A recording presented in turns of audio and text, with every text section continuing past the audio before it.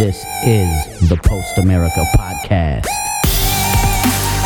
That's right, motherfucker. What the fuck you know about podcasting? This is our shit. Post America. Mad Joe Black, Richie Crutch, Chrissy the Baboon. Post America Podcast, son. Download that shit, motherfucker. What's up, everybody? It's Richie, Post America Podcast. We're back, but now I'm doing something a little different. This is called the Regional Scene Series, where we take a look into the scenes from the 90s era of hardcore. A lot of people were asking about this after I talked to Craig Satari, and we were talking about the changing of the guard in New York City. So the first one I wanted to do is with a friend of mine I've known a long time, and he is and was in the mix of all of this stuff in his region of North New Jersey, where it was very active. I got Seth Meyer from One for One and so many other bands. How you doing, Seth? Pretty good. How about you? I'm good, baby. You know how I do. But yeah. I wanted to have you on because it's a good way to start, because I'm originally from North New Jersey, but by the time my hardcore life began, I'm living out in PA.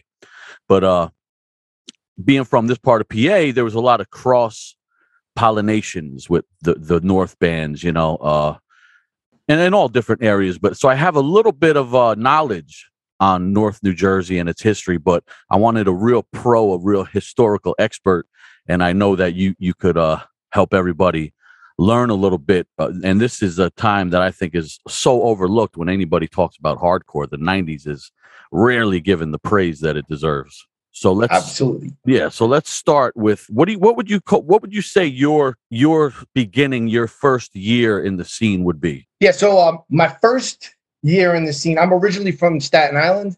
And so like my first year was through New York. Like my first show was like Biohazard in the City with Burn. And then I was going to L'Amour's and the Rock Palace. And then because like my mom lived in New York and my dad then moved to New Jersey. So I'd stay with him during the week. And that's like maybe like a year into it, I started going to shows at like Studio One. And then like there was a couple of kids from my high school, like Chris and Andy, who were in One for One with me. I met them in high school. And so I started going to shows with them, and like we were all getting into hardcore together. So like the first Studio One bands that I remember, like the bands that were like the big deal at the time, were Dog Eat Dog, The Human Offense. Do you know about them? Yes, The Offense Never Rests. Okay, so yeah, they were like the top band that was like not signed. They were like the band that was always going on like right before the headliner. You were the first person to mention The Human Offense to me, and I always thought that they were so dope. I don't know why they're not, like, especially when you talk about New Jersey hardcore. I don't know why they're not mentioned more often. Well, they weren't there for the digital era, you know, and I think their recordings weren't as good as their music was. So maybe that's another reason why it hasn't survived as well. But yeah, they had something going on that was like unlike anybody still to this day. But they had a major impact on every Studio One band. Like Joel and Tim, who were the singer and the guitarist, they were brothers. Joel was actually the original bassist for NJ Bloodline, and like but they were like older than us, you know. They were like, you know, they're probably in their like early 50s now. They were all around in the 80s, so they were like the older guys in the scene. So like the first show I went to with like Jersey people and like through Jersey was October 2nd, 93 at Studio One. And it was Dog Eat Dog headline, and Warrant had just come out, the EP. And I don't know if it was a record release party, but it was like, you know, just then. And The Human Offense was playing, and IDK actually went on right before them. You know IDK, right? No, I don't think I do. Because they were like a pop punk band, but like harder. It was like before pop punk really broke, though. Mm-hmm. And this dude Red was the singer. You know Rip Face Invasion, same singer. Yeah. And Karma Never Forgives with like Zach and Ray, same singer. Oh, okay. Right, but that was his band at the time. So they played that show, and then NJ Bloodline played that show, and Bulldozer's first show was on Bloodline set at that time. But before they were Bulldoze, they were a band called Retribution, and so it was the same band except Puda sang and played bass at the same time. But he didn't want to do that at the same time anymore. So they went and got a singer and got Kevin. And again, that was the first show. And I met a lot of people at that show. I remember I met Uncle Mark, who we called, the Godfather of NJ Hardcore. Actually, I didn't meet him at that show, but I remember first seeing him at that show. I was like, that dude looks crazy because he had. And this is 1993. October 2nd, 1993. Yeah. Amazing. Yeah. So I'm talking to the right guy then. That's going to school us on North New Jersey hardcore. And you talked about the Human Offense and them being some of the older guys. Like, yeah, who would you say were the pioneers kind of back then of really spreading shit around, making stuff happen? I don't know if the Human Offense did that as much as far as like spreading stuff around. Like they were just like a really good band that influenced all the other bands. Mm-hmm. Then up next was this band, VOS, which turned into One for One. They were like one of the big bands at the scene. And so they were more driven, I think, like getting out of New York and getting out of New Jersey, getting like shows in New York and things like that. There was Retribution. As far as spreading it, I think, do you mean like spreading it outside? Because like, well, no, just like Rick came into the picture, he really helped that around. But I mean, just like the area itself, like because what I always recall about that area, just shows all the time, constant shows in that region, and the easy access to New York, so it'd be a hot spot for like all the already well-known bands of New York were always playing through there. So I just don't know who was booking those shows back then. Pete Tersha. Pete Tersha. What venues was he involved with? He was Studio One. He was the guy. And so he was, Studio One was huge. It fit like 2,000 people. So that's where like Sepultura would play, Pantera played there. Like they had a lot of, big acts. Yeah. And so he was the guy. So the first Studio One show I went to, though, was actually before that. I just went there with like my New York friends, and I didn't like know people, but that was Biohazard and Dog Eat Dog, and that was actually Bloodline's first show, but I missed them because I went to Suicidal in the city same night. That's what people might not realize about that area is the easy access to New York City. Like it's almost like another borough, really, Yeah, I mean, that was the thing. Like when I moved to New Jersey, even though I grew up in Staten Island, I can get to Manhattan faster than when I was actually in New York. And a lot of the people in New Jersey, we were getting to Manhattan faster than a lot of the people in Brooklyn and Queens, and especially the Bronx. Yeah, it's a great location, and that's why the PA people were just over there. It's even for our area, it was kind of easy to get to. And what do you think like caused the amount of bands that came out of there? And a lot of the bands, like every other scene, I like to get into this at shared members. Like you already mentioned, some guys that as soon as you said their name, I recall 3 other bands that they were in. Who were like the main players as far as musicians that were in a lot of bands? Well, I feel like One for One and Bulldoze are kind of just like one mega band. Because like we've all been sharing members like for so long. So like when we first came up together, we're all playing shows together. So that's me, Dan, Mike Heinzer, and then Zach, Ray, Chris Golas. But like Chris played guitar for One in the early days for a while. No way. I didn't know that. Yeah. So yeah, he was playing with us from like September of '94 until like December of '94. And like, all right, as I was talking to you earlier today, I was saying that 27 years ago today was a show at Studio One, Murphy's Law and Bulldoze, where Bulldoze was banned from the club. And actually, that was the second time Bulldoze was banned from the clubs. This is the first time that they got back in. And I'm sorry, I forgot where I was going with that with that show. See, you remember shit and then you forget shit. That's that smoking weed, son. Yeah, got to get off that tweed. So that'll do it. But yeah, when you said Chris Golis, like what I remember about him, I never remember him as a guitar player. But for the people that don't know, this was, for a big portion, like the main drummer of Bulldoze. And what I always remember about him is he had like the dopest equipment of all the drummers I remember back then. Oh, yeah. But I hated playing on his set because it was too big for me. It was a nightmare. He had those things with it, like all the rack. He set up the racks and spread his shit out all over the place. Yeah, and that's what I was going to say. That I forgot what I was going to say. When we played that show, when Bulldoze played that show that they got banned from, he was also 1-for-1's guitarist at the same time, which kind of complicated matters. What did Bulldoze get banned out of there for? Well, the first time they got banned was in July. That was Sheer Terror, 1-for-1, Crown of Thorns, 25 to Life. And there was just tons of fights. And it was just crazy. And I know Kevin got in a lot of fights that night, so they didn't let Kevin in the club anymore. So, by default, Bulldoze was banned. And then finally they were allowed back in the club. And then as soon as they started playing, a huge fight breaks out.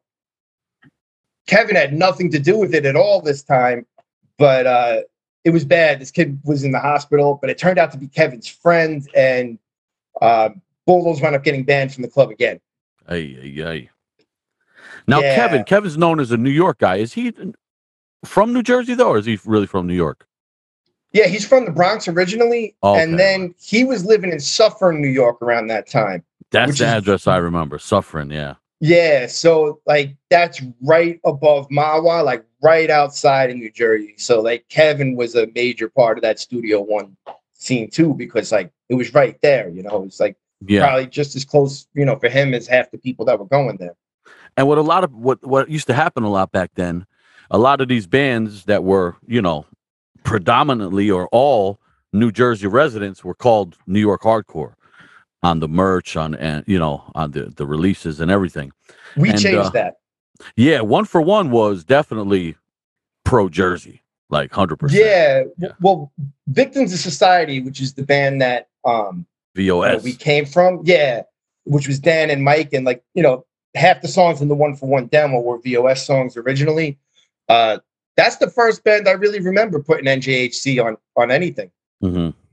And so that just carried over to 1-for-1. And I remember handing flyers to people from New York and them laughing at the NJHC. They're like, really? They had never seen it before. It was shocking. Yeah, there really was no other way. It was just New York hardcore. That's the only thing people would put out there. And then I saw in the 90s, I think that's when it really changed. That's why I like to give props to the 90s, because people became their local scenes became good enough almost. Yeah. They kind of didn't have to sweat anybody else. And, I plan on talking to people from even, overseas, all over this country, whatever. But yeah, there were so many strong local, self-sustaining scenes, too, in the 80s, though, when you had bands from Jersey, take a band like Cause for Alarm, who's from Nutley, New Jersey, that's the same area that we were playing, but Manhattan was still their home base for playing shows. So I think that's why they were considering themselves New York hardcore. There wasn't a home base like we had at Studio One, where we hung out every single week, no matter what. Now, what would you think would be more of a home base, more the main spot? Would it be Studio One or would it be Pipeline? Well, Studio One, while Studio One existed, and then as soon as Studio One closed down, it just shifted to the Pipeline. And then the Pipeline is a fraction of the size of a totally different vibe of a club, from what I remember. Yeah, I mean, the Pipeline was a pure punk rock hardcore club, where Studio One was the big metal shows, and there was way more violence in Studio One because of the class of metalhead versus hardcore culture and all that kind of stuff. Where Pipeline was more of a good time vibe. I mean, it definitely had its share of violence, but you didn't have these mega brawls like Studio One. Yeah, at the Pipeline, there was not much of a chance of people just rolling in there that didn't know what they were getting into. Yeah, at the Studio One, there's regular square normies that are gonna say saw the show in the Aquarian or something, or East Coast, whatever that thing was called, and they just show up. But what are some other clubs throughout that area you can remember? There was the Cricket Club in Irvington. Oh, I remember that. I saw a great show with you guys, and I think Biohazard there. Am I wrong with that one? Or yeah, we played with Biohazard there, May 26, 1995. And you know, that was right after Studio One closed, because the final Studio One show was April 8th, 1995. And then Pete Tersher booked that show at the Cricket Club. So it was Biohazard, Crown of Thorns, 25 to Life, 1 for 1, Furia 5, and Dirt Nap. Wow, what a show. I remember that. And I remember because I have a bad memory, but I remember Bobby from Biohazard saying on the microphone that night, 25 to Life, the next motherfuckers to break out. Yep. Next month, and I was like, "Oh shit!" And I was a big supporter of all the bands out there, so I was excited to hear that shit coming from Biohazard, who we all loved. Broke out that night. It was during 25 that he did that, right? He came out during 25 set. Yeah, he came to the side, like on one of the side mics, and just grabbed it. You know how crazy Bobby would be, Yeah. And he just started spouting it. But I myself was involved in so many fights that night. I didn't know what the hell was going on. It was all the bands I was familiar with, but the crowd was definitely different. There was like you said, the Pipeline was so small, and the Cricket Club was more of like a mainstream rock club. Or so the Cricket Club had 2 floors, and so most shows were not on that second floor there. That was only the second time I seen a show on the top floor. The other one was Life of Agony. Like most of the shows were downstairs, which was about a third of the size. I was probably only there like 2 or 3 times at Cricket Club, and I always wondered like what happened to it, because I thought it was pretty cool. Oh, it's still there, but it's like a local Irvington club. It's like they don't do any sort of like hardcore shows or anything like that. Ah, gotcha. Yeah, okay, so I don't know exactly what they do there, but yeah, they stopped with like everything hardcore related a while. You got Pipeline, Studio One, Cricket Club. What are some notable venues? Well, those are the main ones I would say for that area of North Jersey. Yeah. But like, there was like Obsessions, but like that was further out west, even though it was North Jersey. Randolph, New Jersey. Yeah. Yeah. That was like in the middle of nowhere, right? Yeah. And that was before GPS, and that was before cell phones, and I got lost every time. I remember I missed like half a Madball because I couldn't find the place once. Yeah, I remember our guitar player, Chris Mavromatis, his old band got booked there playing with Agnostic Front on a One Voice tour, I think it was. And we were, that was like a big deal when I heard that. Like I was. Oh, was that the New Titans on the Block? No, Sigma All Agnostic Front. I don't think that was Obituary. One. I actually saw that version, that tour in Allentown, and whoa, that was nuts. But that tour was dope. I remember that. They did that at Obsessions, but that was before my time, like right before I started going to hardcore shows. Oh, gotcha. All right, you're like a new school guy. I didn't realize. Yeah, no, I knew what was going on, but I wasn't there. Hey, man, I'm not as old as you, man. I'm sorry. You're talking about, you're older than me. I've just been around. I was like Freddie Madball, son. Uh-huh. I was around when I was a Bambino chilling. They used to take me in my crib. Mm-hmm. But no, yeah. So let's go back to I started 92. 92, that's deep. Then it's perfect for what I'm doing here, what I want to talk about. So we got a little layout of the land, the clubs, the venues, a couple personalities you mentioned. And like what was like I want to think about like what was the style, because as goofy as it may seem, style is part of the scene, and whether you're indulgent in it or not, but the kids will dress like the other kids they see and this and that, but region to region, area to area, it's a little bit different. These guys do this, those guys do that. What was like the style of the time in North Jersey? I felt like everyone's pants were bigger. That was definitely something, right? The size of the pants. Yeah, I don't know. I'm just trying to think of differences. Like when you just look at people, like I think New Jersey definitely had the biggest pants. Not that that's anything to be proud of, but yeah, that's true. Like I think that everybody had pretty big pants back then, but I think Jersey definitely had some big motherfucking pants. Especially Dan and Mike. Like 1 for 1 was like the big pants. Who had bigger pants than us? Wow, yes. The singer, yo, and your singer would used to not me so much, but not really. All pants are big on me. So. But yo, your singer, I used to go crazy because he was like a straight edge guy, but he was always smoking cigarettes. Yeah, he had this thing where he said everyone was allowed one fault. Every straight edge person, I didn't know what that meant. He's like, most of them, don't do vegetarian. He's like, but I smoke and I'm vegetarian.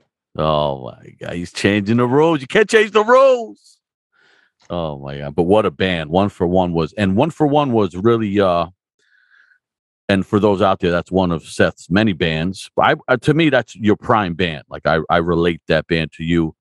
It's whenever I dealt with that band, I kind of dealt with you, and but it was very different than what was going on in that time around there. It was like all hardcore is heavy, but it was like it had this vibe that would make it.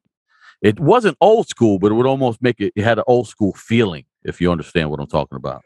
Well, yeah, I mean, we were just very into old school, and like especially me on the drums, so I always wanted to do like fast beats.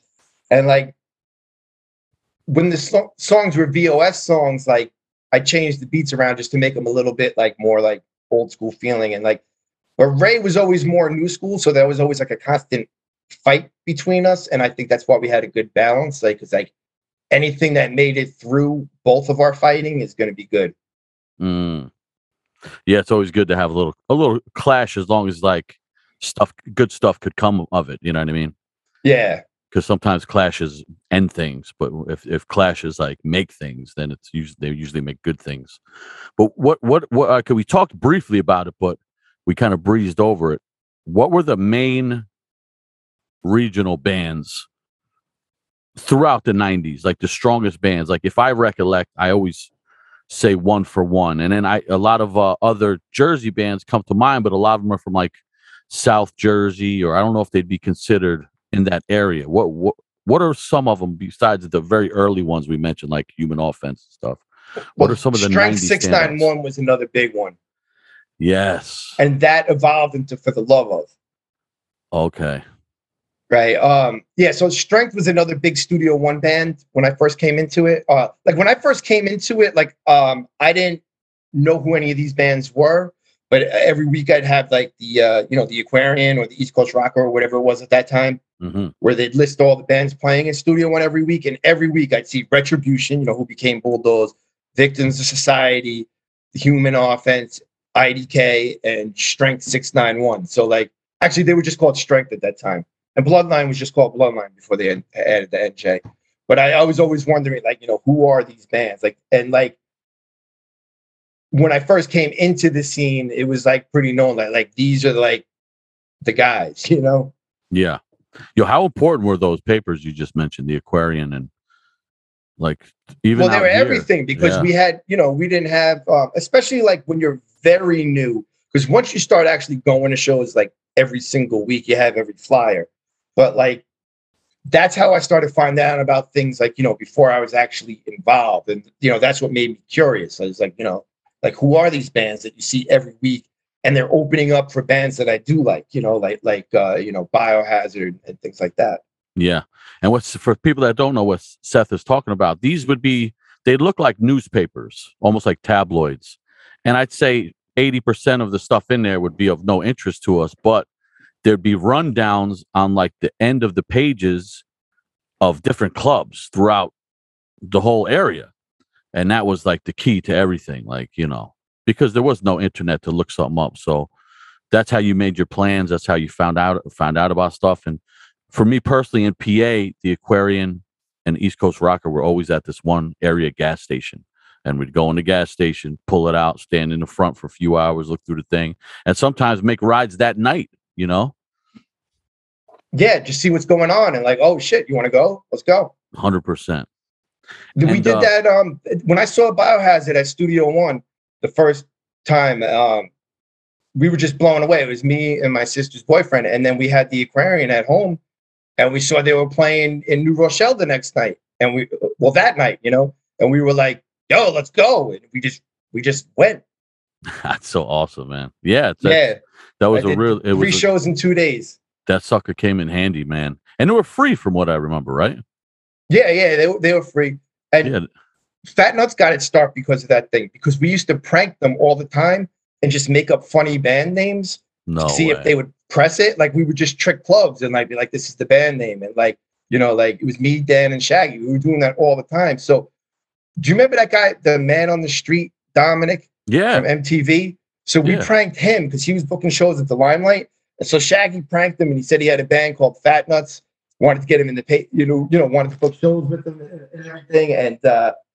And then we did that to another club too, and they actually pressed it in the paper, right, in the Aquarium that we were playing at whatever club. Yeah, we had all these things in there. Like, you probably seen it and didn't even know it was just us pranking people. That's ridiculous. I never even. Yeah.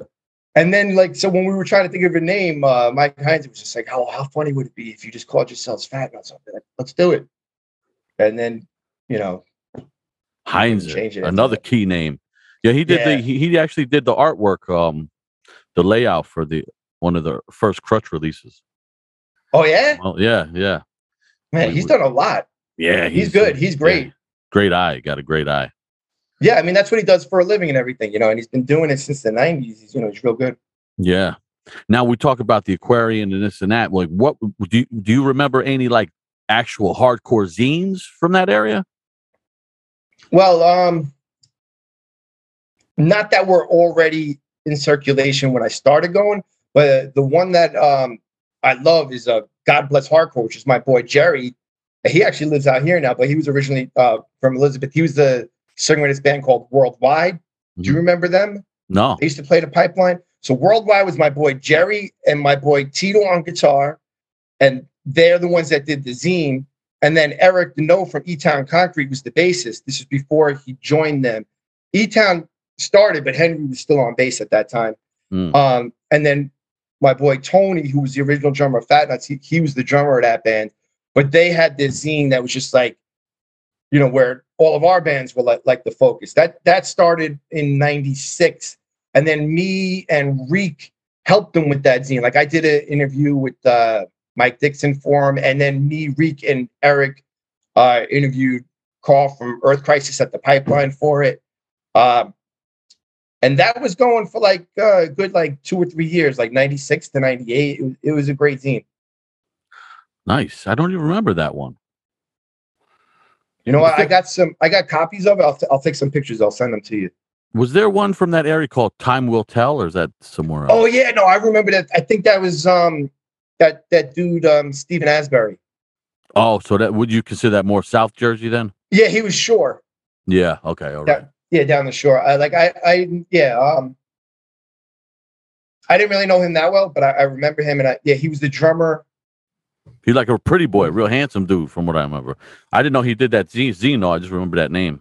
Yeah, no, he was the drummer in the band too. I can't think of the name of them though. They were pretty good though. They had a girl singer. Yeah, well, that's out of your area. That's South Jersey. Sure, we don't fuck with those motherfuckers. North Jersey's the real Jersey. I agree. I mean, definitely some good stuff came out of other parts of Jersey, but North Jersey was the spot. And you mentioned E-Town. I mean, how could we not talk about E-Town? Look at the... Yeah, I feel like E-Town was like the final product of Studio One. Like, it all went through the blender and it came out as E-Town. Yeah. I saw just on E-Town's Instagram the other day, they put up a picture and they said, this is the first show we ever sold out, and it was from the Pipeline. Well, that show was... that was the final Pipeline shows. That was August 22nd, 1998. Wow, that was unbelievable. That's what I do, right? So that was E-Town. This band, I was in Conspiracy with Brian from Homicidal was the singer of that band. It was really like, Fat Nuts with Brian singing, and but a different style. NJ Bloodline for the Love Of, and then the Human Offense actually did a reunion for that show. They were the headliner for that show. No way. I didn't know that. Yeah. Oh, shit. That's pretty fucking cool. Yeah, E-Town is, I guess, I hear a little bit. I don't know. I without talking to them, I don't know for sure, but I hear some Human Offense in E-Town. Oh, yeah. We were all influenced by the Human Offense. Homicidal's original bass player was the bassist from Human Offense, Brian.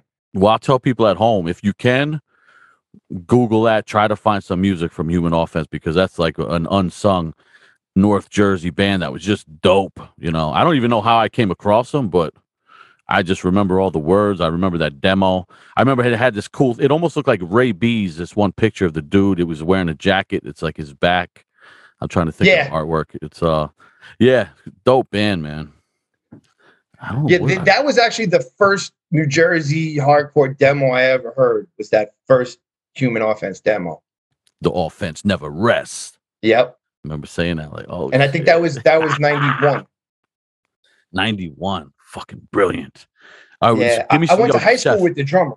Give me some standout demos from North Jersey bands. The 93 NJ Bloodline demo. That's my favorite New Jersey hardcore demo of all time. Wow, that is dope too. 5 songs, and we just call them, like, they had names, but we knew them as 1 through 5. Like, you know, there's number 2, number 3. You know. Yeah. But, I like, that was probably this. I think that was the 3rd New Jersey hardcore demo I probably heard, and I just fell in love with that, and that just defines the style for me. Like that's just classic Studio One. I got all these images in my head right now. I wish I could put them to words, but it just brings everything back. I see it all in my head right now. And the look with New Jersey Bloodline, even E-Town, a lot of bands we mentioned, is like a much more urban look amongst the participants in the scene from that area than other parts of the country, I'd say. Would you agree? Absolutely. And, you know, that's why I related to it and, you know, wanted to be part of it.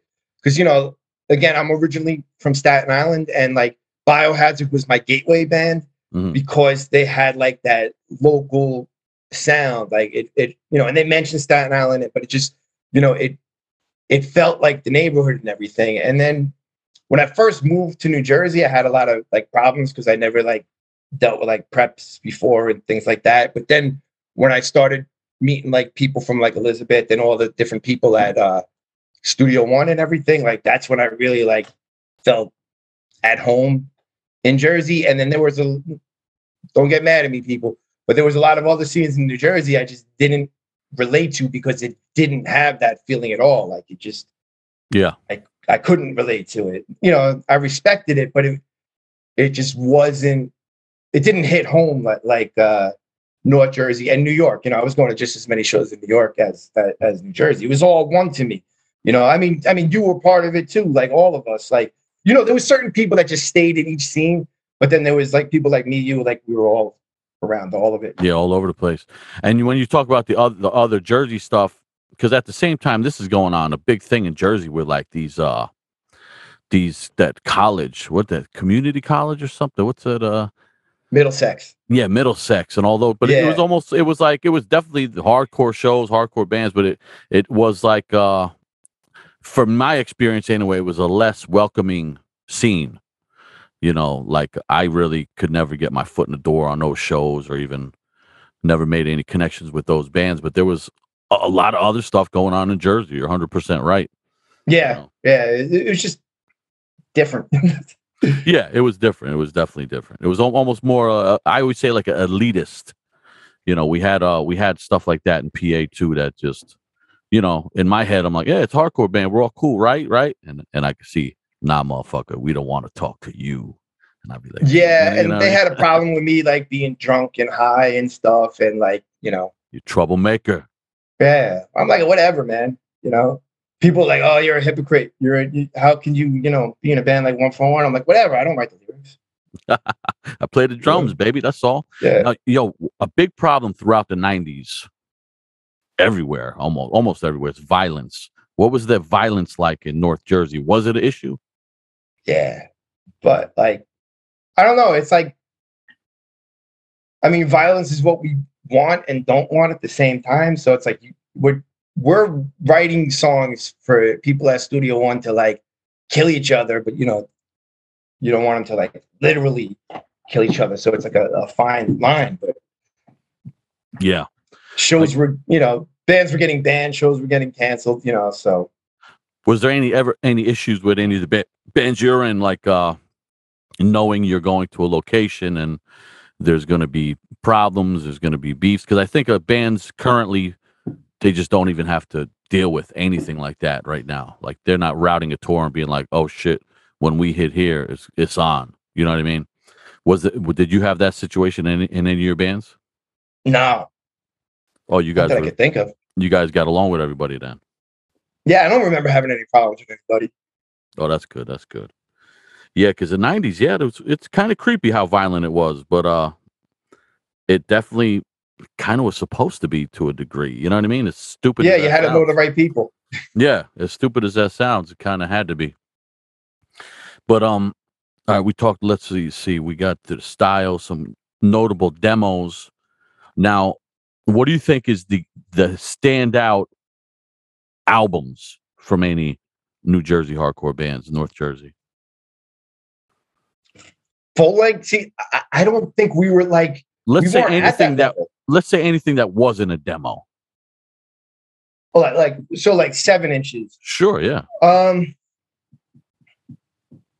I mean, if you count Bulldozer as New Jersey, definitely they're 7 inches. Oh, and the Strength 7-inch, although I can't think of the name of it right now, but yeah, Strength was a really big deal also because like there was that Middlesex County scene and like they were kind of involved with both, right? They were big in both, and I like that set them apart in both scenes. I think was like their crossover appeal to like everyone, and they were the first of us bands like to go on a U.S. tour. Like they did a full U.S. tour, so I thought they were like like full blown stars. Because they were like a couple years older than me when I came in too. So I was like, whoa, these guys are like touring the United States and everything.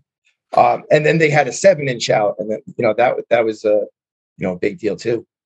Yeah, that's true. They did get down with they were on those shows, Middlesex. They played and they did well, and they played plenty of shows with bands like, your bands and this and that. That's true. I forgot about that.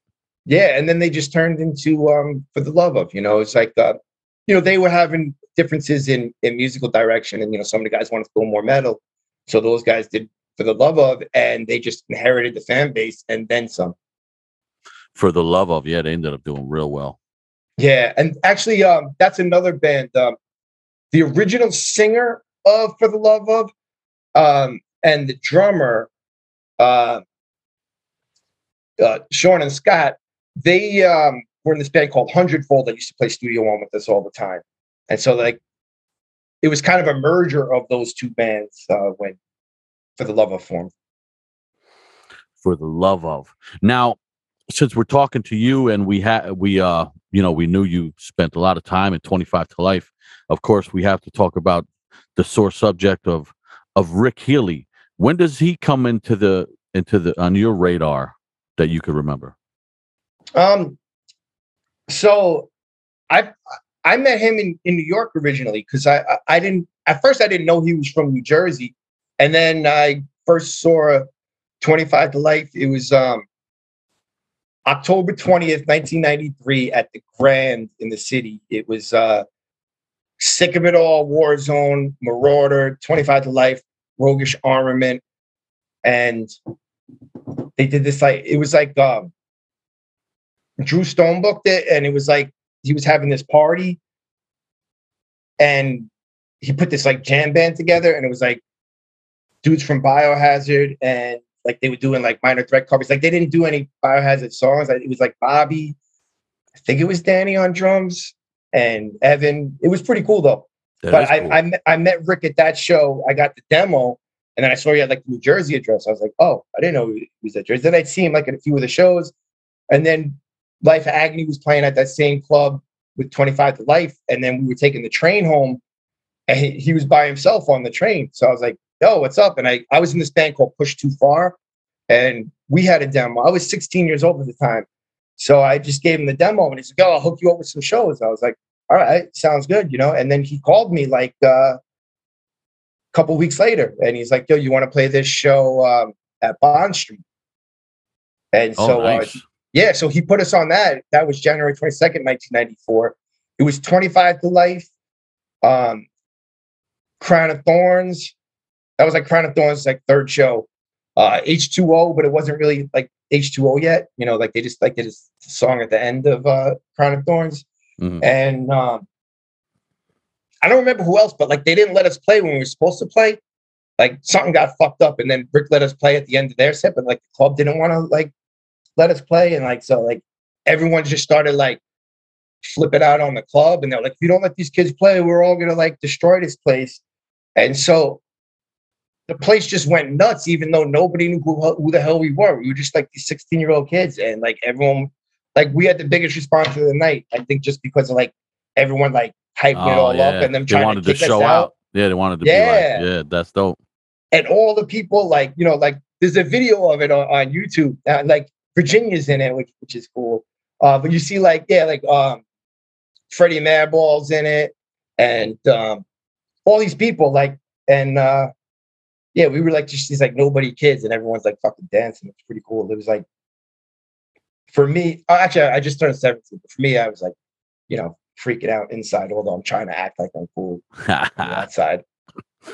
That's dope. And then what comes after that with Rick? How'd you end up in the band with him? So that was a while later. So he started hooking 1-for-1 up with shows all the time. And so then later in 94, it was November 19th, 1994 at Sportsline Cafe in upstate New York. It was supposed to be 25 to Life headline, Bulldoze, 1-for-1, and Lost in the System. And I don't know what happened, but the band didn't show. And so like that was the first time Rick put something together really quick. And so we did something with me and Zach Bulldoze on guitar, Chris Bulldoze on drums for one song, but then we switched it up and I played guitar on a song and we like did some cover songs. Then the same thing happened like a month later at Studio One. And next thing you know, like, it's like the guys can't make it. Can you do this? And then you know how that was going throughout the 90s. And then by the time Harry left the band, well, actually before that though, I started becoming just the fill-in drummer for the band when Harry couldn't make it. March 23rd, 95, he called me up and he's like, hey, Harry can't make it this weekend. Can you do these shows? And I had to like learn like 10 songs really quick. And so we had to practice that night. And then we had 3 shows over the weekend. One of them was here in Stroudsburg at the Sherman Theater with VOD. Oh, that was a dope show. That was. And then that same night, you came with us, I think, right? You played that show that night. It was at the Down Under. I'm not sure. Maybe, man. I got a bad memory, but you did one of those shows because there was so. That's another club though. The Down Under was cool, even though it was like down there. It was still like they still respected all the North Jersey bands, you know. Yeah. And actually, yeah. So we played a lot of shows at the Down Under. That was a really good club too. I remember that Sherman show for 25 was sick. Yeah, it was packed. I wish there was video of that. It probably is. Someone probably has one. That would have been dope. Like, and you end up here, and then you end up having a good run. How long did you spend in 25 to Life? You had a good run with that. So, I was filling in for like a year and a half, and then I permanently joined the band in November of 96, and then I left in February of 98. Geez, I thought it would be even longer than that, man. Nah. What were your reasons for leaving? Like it cause, just him being nuts or what? To make a long story short, yeah. Yeah. You know, I mean, what can I say that hasn't been said? Yeah. What do you think like caused this? Do you think he was always like this, or do you think there's like some issues there? I mean, well, I think it's a combination of things probably because like he's always shady, you know. Yeah. As we know from the E-Town song. Yeah. I actually didn't even, no pun intended when I say that. I mean, but you know, facts are facts. Let me ask you this. Were you in 25 when that song was written? Yeah, and it's funny, but not when it was released after I was written. And so like I heard it before it was released. And I remember I was at Dome Studios and I was like, yo, that song's fucking great. I can't wait till you put it out. Because I already knew I was leaving, but I didn't say it yet. And like they they knew how I felt because it was in my voice. Like, yeah. And for the people that don't know E-Town, they made that song Shady. If you're an E-Town fan, that was written directly about the singer of 25 to Life. And I remember when that came out, man, he was so upset, man. It really fucking hurt him. But it's like, come on, you know what I mean? How long could you do this or that? I'll say E-Town had his number before a lot of other people. They were the first to publicly call it out. Yeah. You know, like we knew, but like they just straight up said it. Yeah, like it's like we knew, but we were friends with him and he was likable in his own way, so we would forgive transgressions, you know, sometimes. Yeah, and I think though also a lot of people left the band and, you know, Rick lost a lot of his protection from that. Oh, yeah, definitely. You know, so like he was talking to you about it, though? He was mad at you about it? Yeah, because I told him, I was like, I'm not getting involved, you know? I was like, I'm friends with all of you, you know? He's like, that's fucked up. I toured the world with you. And I'm like, again, I'm friends with all of you, you know? Like, and the thing is, I didn't even want to fight with him about it. This was at my last show. Like, you know, why bother fighting with the guy? I have like 2 hours left with him, you know? Did you know it was going to be your last show? Is that how it worked out? Like you? Oh, yeah. No, because, you know, out of respect for the rest of the band, I waited till they had another drummer, you know? So like, I had a good like overlap period of like 2 months. And that's one band, 25, that was a Jersey band. Well, I mean, the singer, North Jersey guy, 100%, but everything was New York hardcore. If anybody made a couple bucks off of that logo, that might be the guy. Yeah, I mean, I wouldn't call 25 to Life a New Jersey hardcore band because, you know, musically, you know, the band was a New York band until and they had later. Harry, they had, you know, they had Beto, they had who else? Warren, you know, these definitely New York guys. Yeah, exactly. You know, like, it feels like New York. It sounds like New York, like, you know, the grooves, the style, the riffs, you know, it's just only the vocals were New Jersey, you know? Yeah. But to me, that's important. If you're saying PA hardcore, and I found out the singer's not from PA, you're getting a beating. So I'm still old school like that, Seth. I get crazy. I'm sorry. I still bring the violence back. Now, how long did you live in Jersey? I was like a little kid when we left. Okay. But like you see where we moved, so it was like my whole family, like we're the only ones that moved. So I was always back there, you know, grandparents, aunts, uncles, and no, that's like me with Staten Island. My mother never left. Yeah. Newark, New Jersey, right off Bloomfield Avenue, the famous Dickie D's Italian hot dogs, Calandra's Bakery. These are prime spots. Even to this day, I go back to those spots. Yeah, my sister's in that area now. She's in Nutley. Oh yeah, this is Newark, New Jersey, baby. And what was my one spot? I still go there. What the fuck's it called? They had the famous Chicken Savoy in this one spot, Belmont Tavern. Yo, beautiful place. If you go into Belmont Tavern even today, you think you went to a time machine. It looks like the 50s in that motherfucker. Oh, nice. Yeah, it's one of those spots. It's just nice when you see something that's like just still there, you know? Yeah, and even, do you know of Calandra's Bakery or no? No. I mean, this place also, it was made in like 63 or something. Same sign out front, that dope, you know, light up sign. Dickie D's got that same sign. It looks like it's a standout for it. Looks old school, you know, it's dope. Now, listen, Seth, you're in North New Jersey. That scene you came up on, the friendships, the relationships, the community, the good memories, the bad memories, the fights, the friendships. What did that 90s scene mean to you? It was everything. It changed my life, you know, like, you know,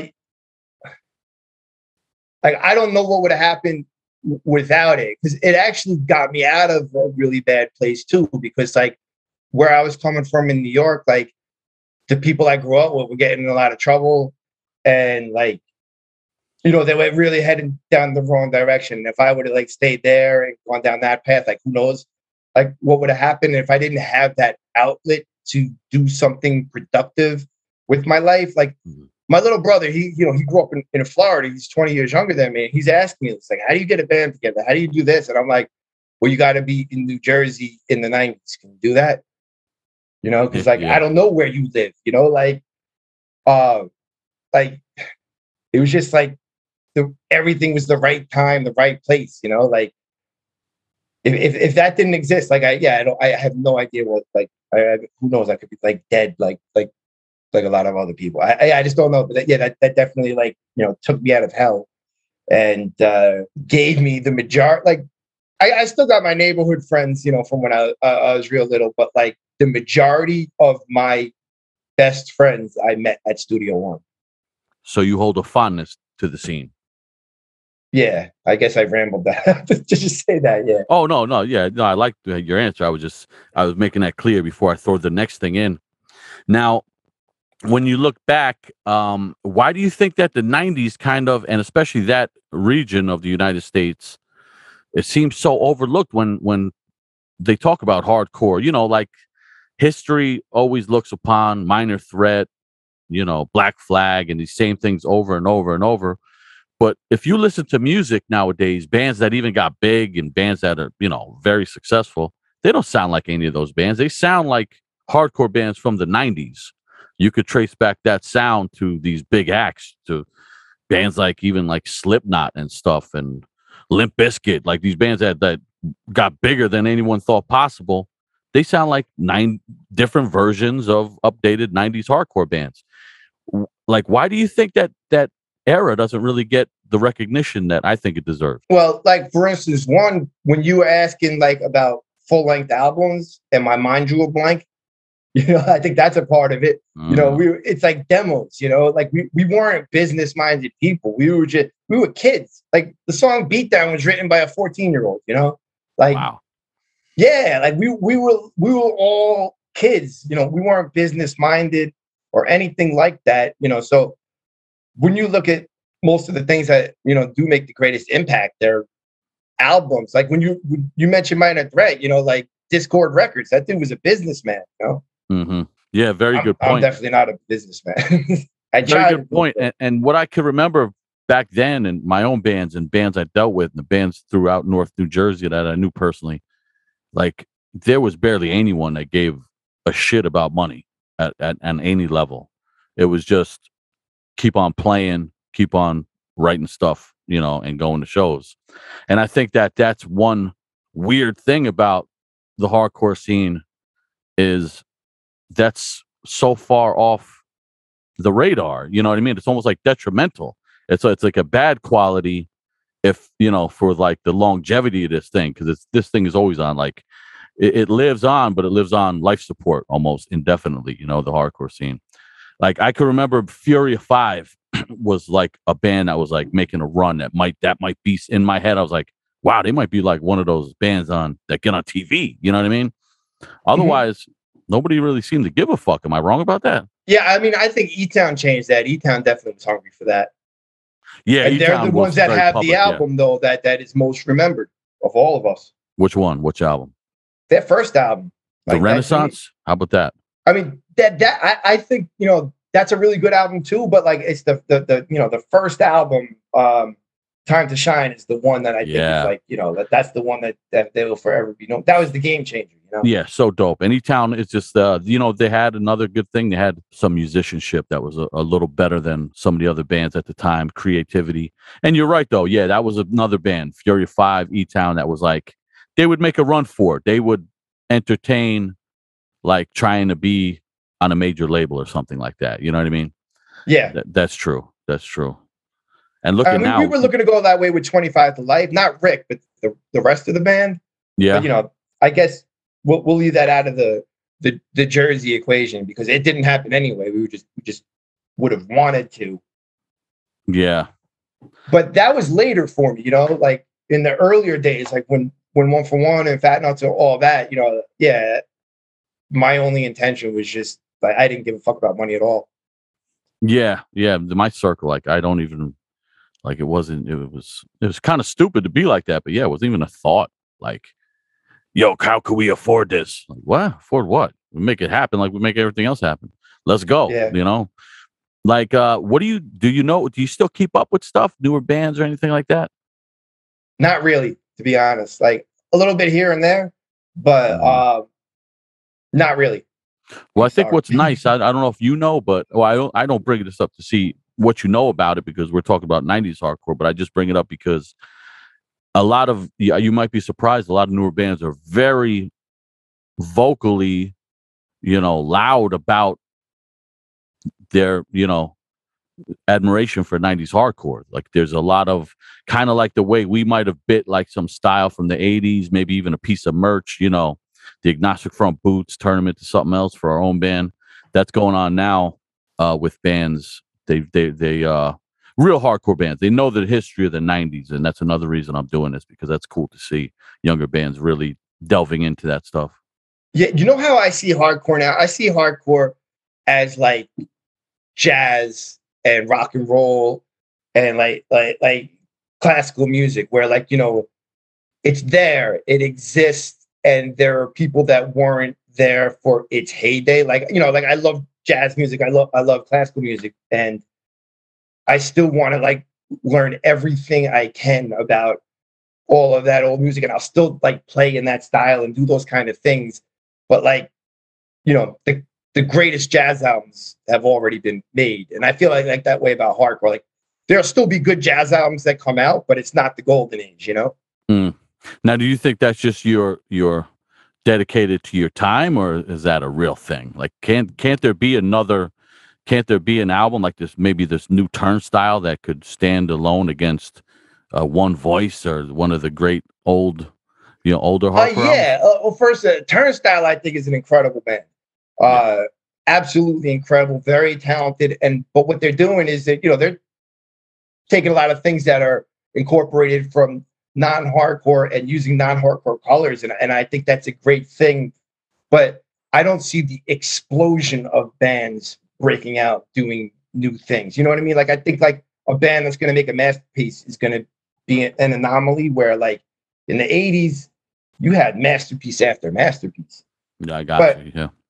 For me though, like I could just be completely off, because I feel like more people like the 90s better than the 80s, where I feel like the 80s was the high point. So maybe I'm wrong, you know. Fuck that, the 90s.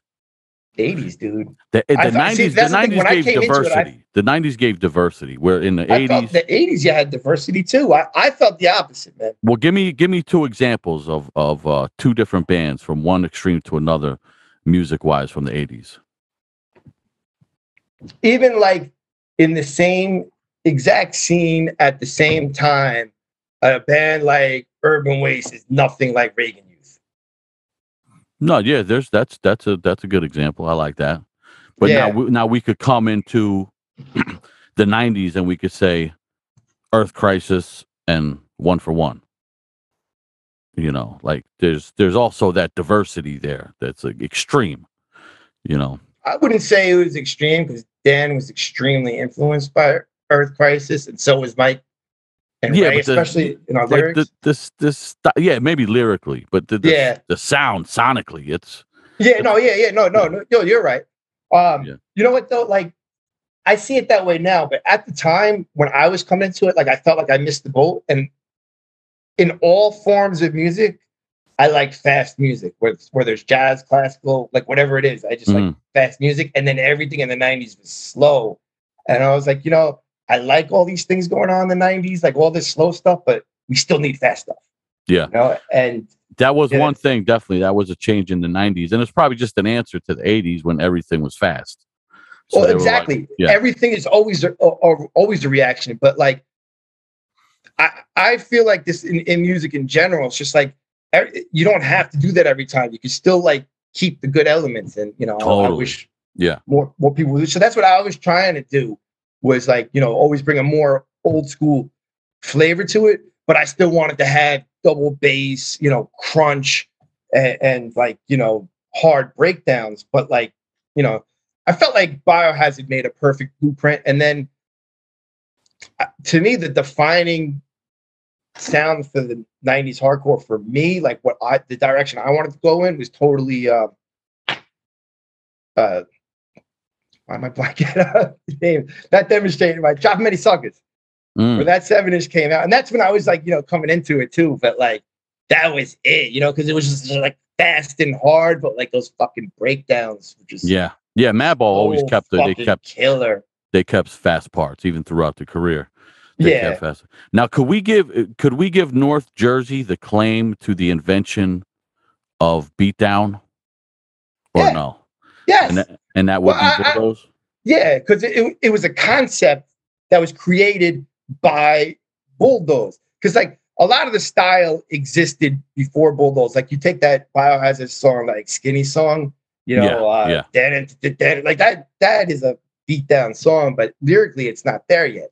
Yeah, and it's just part of the equation with Biohazard, where Bulldoze made it's almost like it's genre. This is beatdown hardcore, Yeah, like the Beatles, like they kind of made metal and Helter Skelter, but it was just the one song, All right, so it's on record. It's on record that North New Jersey gets to claim the invention of beatdown hardcore, and that is, I mean that's what I'm saying. The '90s were so influential. It was a concept by Zach. It was Zach's concept. Like he he was looking at bands like Biohazard. It's like, and at that time, it was like fast, slow down, breakdown. And Zach was like, yo, what if it was just nothing but breakdowns? And then, he came up with that concept too. Like, yo, nothing but a beat down. And like, that changed everything. Yeah. And what a great riff writer. Yeah. I give Zach. Mike wrote the riffs to that one. And then Zach was like the lyrical concept. Oh yeah. Nice. Yeah. They are just a great team. And, and they're still doing it now, like Zero Trust is out. Yeah, those guys are great. And I'm starting a new band with them. We don't got a name yet, but be on the lookout for that as well. Seth and the Scooters. How about that? You could take it if you want. Really? Seth and the Scooters, baby. People be wondering what that sounds like. They'll be interested. Like, wait a minute. Seth and the I got a visual Scooter from the Muppets in my head. See? But let's talk about Zach for a moment, because I wanted to talk about some key personalities from that era. And that dude's definitely one of them. He's the epitome of North Jersey. You know what I mean? That's a white boy from North Jersey, 100%. That's how it is. Like, that's what I remember from back then. That's it. He's the epitome. And under his belt, though, like what bands? Let people know what bands that dude's been in. Well, let's just talk about the bands he hasn't been in, because there'll be less time. Yeah, for real. All right, so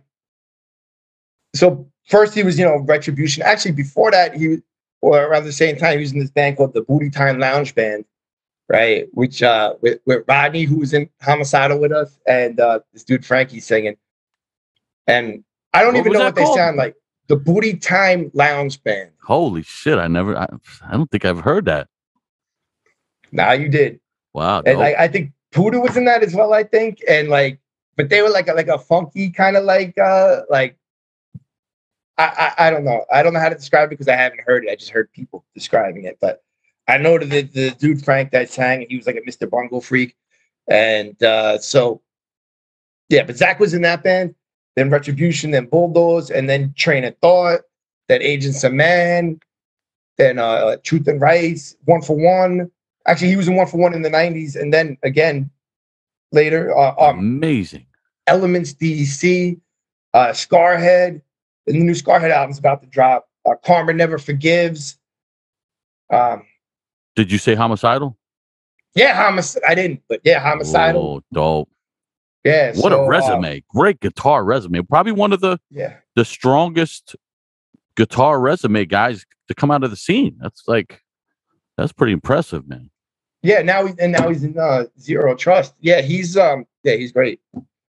And actually we played live for Terror Zone together too. Oh yeah? Mm-hmm. Damn, Terror Zone, that's another one. That was really a New York band. We filled in a couple of shows, but that was all the main core of that band was Suffering New York. Yeah, Terror Zone was just an offshoot of Bulldoze. It came out with a more metallic Bulldoze, from what I recall. Yeah, because Bulldoze used to also practice up at Kevin's house in Suffering, New York, and so he had the studio there. So that was the band he did with those dudes there, that all lived up there. That's dope. Yeah, they used a lot of harmonics in the guitars. Yeah, definitely. That was a thing in the 90s too. 90s era bands. What was that? Snapcase kind of style. And, Yeah. Snapcase really set it off with that. After that, I forget the name of the album. What was that first Snapcase album called? I don't know much about Snapcase to be honest, but I do remember the harmonic vibe. Yeah. They were a big influence, on everyone around me at that time, definitely everyone in my band. And you could hear that like going in between like the 1-for-1 demo into the 1-for-1 7-inch, in between that was Snapcase. And you could definitely hear the influence on the rest of my band. Like songs like I Won't Lose. Yeah. And the 90s, I'll give credit to the 90s for really pushing double bass work too in the scene. Yeah, because you know what? Like us guys were different from the 80s hardcore guys, because like, most of the 80s hardcore guys grew up with 70s music, and then like the late 80s guys grew up with like, early 80s metal. And I grew up on thrash. Yeah. With a lot of double bass, and also death metal. And so like, yeah, that as much as I was into old school hardcore, I really wanted to add, a lot of, double bass. Now, how about this for North Jersey? Was there any any issues with bands coming through? Like, was there friendships with certain scenes coming through? Were certain scenes coming through enemies with, because in PA we had these kind of relationships. This scene came through, oh shit, we don't like them. This scene comes through, oh, we love these dudes. Everybody shows out. Do you remember any outside influences coming through there, or any outside enemies coming through the Jersey scene? Like just kind of politics and relationships of the time. Well, like all the like tension I ever felt, like with like that Middlesex crowd and things like that, and like that would happen when I left that scene. But like I don't remember any of them ever coming, like, or I shouldn't say them specifically, but just like anyone ever coming to our area that had like beef with us. Gotcha. Like I think they just wouldn't come. Yeah. Yeah. I think there was a lot of people that were scared to go to Newark too. Like, people's cars were getting stolen and things like that. Like a lot of people just didn't want to go to Newark. Yeah. I remember one time, hope I'm telling you, because you probably know the story exactly, so I might sound like a liar. Somebody got shot in the ass out in front of the pipeline. Do you remember that? No, you're lying, dude. No, come on. You never heard that? Honestly, I never did. I'm not calling you a liar, though, but like... I think it was one of the dudes that was helping Furia 5 load out. Somebody drove by and shot him right in the ass. I gotta. I'm not surprised, though, because things like that, that's just like what happens over there, Like, my car got stolen in front of that place, Yeah. Yeah, and I remember one of the dudes with Fury, one time the car got stolen, and I happened to know where the police station was, and I let the dude know, and he comes back. I'm like, what'd they say? He's like, dude, they wouldn't even let me in the fucking police station. They would like acted like they went crazy. The guy's behind bulletproof glass in there, and he told me to get the fuck out. Yeah. Like, oh, that's crazy. That was a wild area, bro. Yeah, no, like, so when my car got stolen, there was a cop standing right there, and there's a snow print missing from where my car just was probably like a minute ago. Yeah. And I said to the cop, like, my car was stolen. He's like, do you know who took it? I was like, no. He's like, then what do you want me to do? Like, right. And then I saw one of my friends coming out of the car glass. She took me down to the police station, gave me a ride home and everything.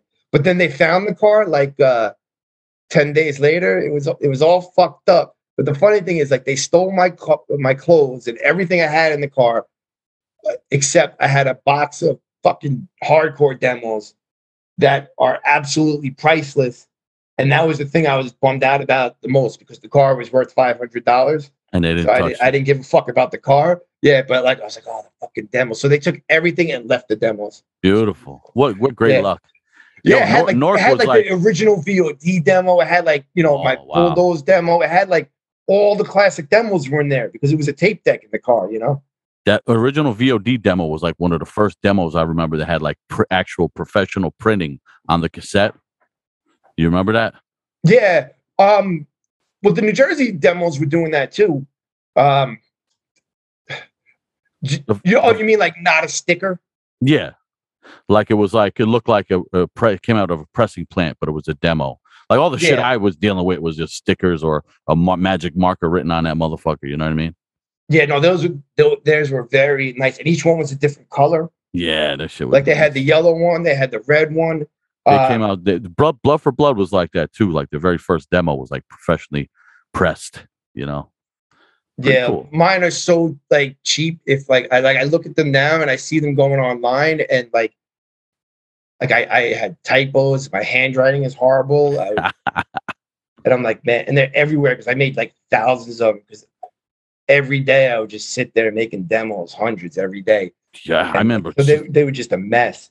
Everybody wanted demos. Like if you showed up, if you're a band from outside of PA and you show up PA with 50 demos, you're gonna get rid of all of them. Like that's it was awesome. And I used to just walk up to everybody too. Like, I was just trying to get rid of everything. So I would go to shows with demos, shows we weren't playing, just nonstop. Like, and everybody wanted a new demo, like even if they never heard of you.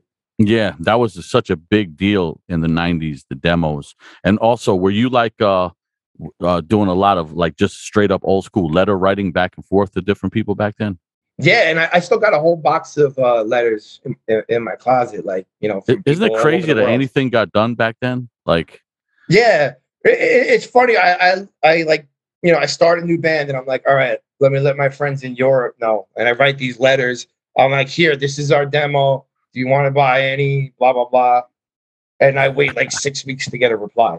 Yeah. And they'd say, yeah, send me 15. And it was crazy, man. The best was Japan because they'll send you like $300. Like, here, give me $1 million. Like, yeah. Yeah. Japan was so strong back in the 90s. Oh, yeah. That was the best. Interesting time, man. You know why? Because I feel like it didn't seem like work, of course, because we were doing it because we loved it, but it was a lot of hard work. Like just staying on top of shit, moving stuff, running to places, pressing stuff, printing stuff. Mailing was like, we became like our own little businesses back then, but it was all out of pocket. Just, boom, boom, boom. It was really interesting time that it almost should have died back then, but we didn't let it. It was the adrenaline. Like we needed it, at the end of the day, it was just so we can get on stage and watch people destroy each other because we needed it. So it didn't seem like work because we saw that end game in sight. Like, totally get this done. I do this and more people are going to come to the show and there will be more destruction. Yeah. And boy, we were really rolling the dice because even I remember going to Europe off letters. Like, okay, yeah, I'll buy the ticket. You go here. And like, you don't know these people at all. You show up and you just land somewhere and you expect somebody to pick you up and they do. It was fucking crazy. And it didn't work out for us so well when 1 for 1 did that. And like half of our dates were like canceled. Oh, that's what I'm saying. We really rolled the dice. It was a nightmare. Yeah, I went on that tour because like I wasn't even in the band when I did it. Like Dan just told me the dates and everything. I was like, oh, I'll do it. And he said they were making X amount of money, but then we got there and we weren't. And all of a sudden, I'm out of money. I'm like, fuck. Yeah, man. We got to go home. you rolled the dice, baby. And all the good shows were already behind us. Yeah. So you had nothing to look forward to except cold. Yeah, we didn't even know where our next show was. We were like, what the hell is going on? Like, yeah, man. You just did it. And even in the States, we would do it. A guy from, out in Ohio would write you a letter and you try to give him a phone call, but phone calls are so expensive. You had that. We used to rock that goofy dialer that would be like, make free phone calls on pay phones. And they'd give you an address and you'd look up in an atlas and they'd say, be here by 6 and you'd figure it out. It was crazy. You know what though? I think it's crazy now though. It's like in 2018, I was at This Is Hardcore and Lex from Eberfest just messages me. He's like, hey, you want to play Eberfest next week? And I'm like, yeah, I wish. He's like, no, I'm serious. And it's like we're there in a few days now. You know what I mean? Like, yeah. The fact that we could put that together that quickly. I mean, we used to have to wait 6 weeks to find out what someone thought of your demo. Yeah. And now we're like to Europe and back. And I went and I didn't even take a day off of work. I just went Friday night. You were there. You know the show I'm talking about. Yeah, that's amazing. You could do that. You would have a chance back in the past of doing a one-off show somewhere in Belgium on a weekend. Like it wouldn't happen. And even like when it just pops into the guy's mind on, it's Tuesday now. Oh, it'd be great if I get Seth over here this weekend. Let me hit him up on Facebook or whatever means and get an immediate response. Okay, you're down. All right, I'm buying the ticket now.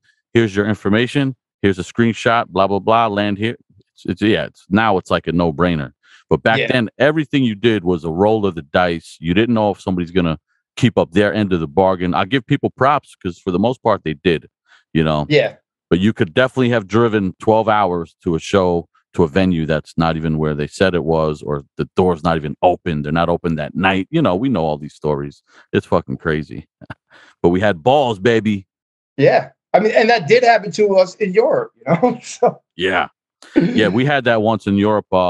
We go, the show's not open. This guy is like, what are you doing? Like the guy that owns the venue. There's no show here. We tell him the guy's name. He said, this guy's in jail. He's been in jail. Like there's no way he booked the show. Our singer Joe's like, talks the guy into letting us have the show there because it was advertised online. Joe stands at the door, takes the money, deals with everything, gives the guy half the money at the end of the night.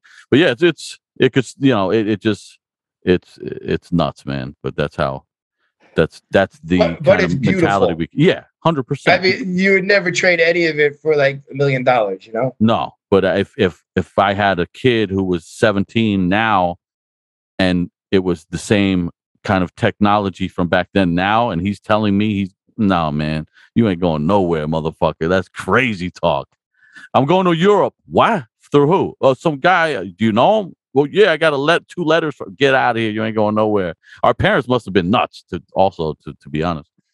Well, I mean, I think hardcore people in general, like no one in hardcore has normal life. Like comes from a normal family. Everybody's bananas, yeah, for real. Yeah, so like that's why we you know do these things. Like it's not for everybody. It's definitely not for everyone. And like it takes being an adult and looking at everyone's kids. Yeah. And like being like, oh my God, like I was their age. Yeah. You know? And like I would never, you know, I would never want to work there. Yeah, I talked to my nieces and nephews, and these people can't even get on the telephone with somebody without like sweating and getting anxiety.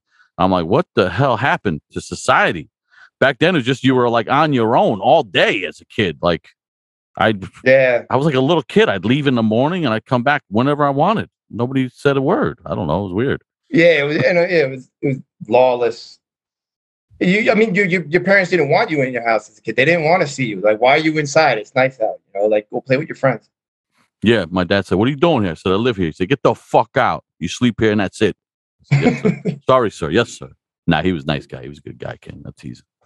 But what? Yeah. No, I mean, they were like dicks about it, but it was just like, you know, you're supposed to be outside playing. You know, 100%. It would be weird if you were in the house all day. They'd be like, "What? Are you sick?" Like, yeah, you know? Especially where I lived when I was like a little kid. Like it was just a million kids, and everyone was outside. So like, if you didn't go outside, you know, like what were you doing then? What a time, baby. What a time. And the 90s, I got to make sure people know, and I'm glad you helped me with North Jersey because that was a key spot. And I know kids back then, different parts of the country, different parts of the world were really loving the demos and the products you and your friends put out from that region. And we just got to keep it going. Like we're talking about it now, somebody else will pick it up. They're going to call you in like 2 years. They're going to want to interview you for a book. You know what I mean? It's just, I know the stuff is going to get its due at some point. And I hope so. And well, that's why I'm trying to like, you know, get it out. That's why this year I did start, you know, a record label to get everything on Spotify and all the streaming sites. So like the 1-for-1 demo, the 1-for-1 7-inch, you know, I re-released 25 Life Strength to Unity, you know, the Fat Nuts 7 inches, you know, everything is on Spotify now. So beautiful. Whatever site you use. And then I also, when the pandemic started, I had a lot of free time. So that's when I finally uploaded all of my shows from Studio One, the Pipeline, and everything from my camcorder onto YouTube. So like my YouTube page is youtube.com/homicidal1, the number one, not ONE. And yeah, I got a lot of old shows on there, Pipeline, Studio One. So definitely go check that out as well. People, listen to the guy. Check the shit out. Know your roots. You always talk about it. Don't forget your roots. We're helping you not forget. All right, Seth, anything else you want to tell these people? Yeah, one, I'm going to plug my solo shit, Seth and Violence. I don't even know how to describe it because I do a million different styles, but just go Seth and Violence. Look it up. I got a lot of stuff going back 20 years. Hardcore, metal, electronic music, hip hop. I do it all. And love it. You're a real music. You're a music lover. I always loved that about you. You're like a legit music lover.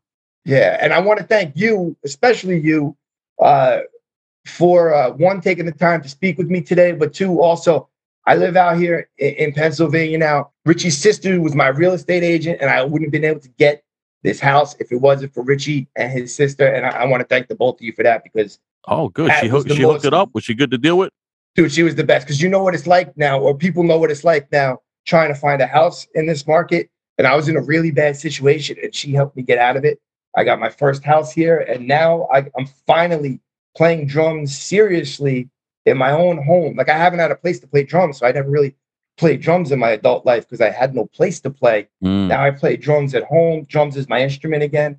And I could just make noise and do whatever I want, whenever I want. And if it wasn't for you, I wouldn't be in this position right now. So sincere thank you for that. Of course, man. I'm glad you can. One thing about PA is people mind their own fucking business. Yeah, they definitely do. I got space here, like I don't even know what my neighbors look like yet. And I've been here almost a year. Do you hear fireworks throughout the whole year though, or no? I think I hear gunshots. They could be either. But one thing about PA people, I mean, at Christmas Day, you'll hear fireworks and shit all year round. I know fireworks though, because I grew up around fireworks. Like, that had firework dealers. We used to light fireworks down at the beach like regularly, and like I just know fireworks sounds. So you're hearing gunshots. This is the exact same sound every single time. There's no like, psh. It's just a clear like, it sounds like that song I released today, "Kill 'Em All," or that was yesterday. Oh, that was dope too. You gave me that one. That was cool. Thank you. Right, but they had real gunshots going on in that one. Because I hear them all day at my house. I heard them today. That's the only thing I hear from my neighbors. I don't hear anything because it's not like a direct neighbor. It's got to be like 2 blocks away or something. Yeah, not guns here. People love their guns. They love the fireworks. They love to mind their business, privacy. Yeah. I love fireworks. Yeah, me too. But fireworks are, I mean, I don't know how far I am from you, but yeah, all day. Even yesterday, fireworks all day. I'm like, these motherfuckers are outside. It's raining. They're setting off fireworks. But it's a weird place. Staten Island's like that. I'm a person that likes isolation, and this is the perfect place for it. Good. So once again, man, thank you so much. No doubt, man. I'll get up with you soon. We'll talk soon. Absolutely. All right, my brother. Peace. Thanks a lot for listening. We really appreciate it. Post America Podcast will always be there for you. Don't forget that. Tune in next time for more fun with the boys. Until then, get your fucking ass out of here before I give you a smack, motherfucker! Who the fuck you think you is? This is Post America. You ain't shit, motherfucker!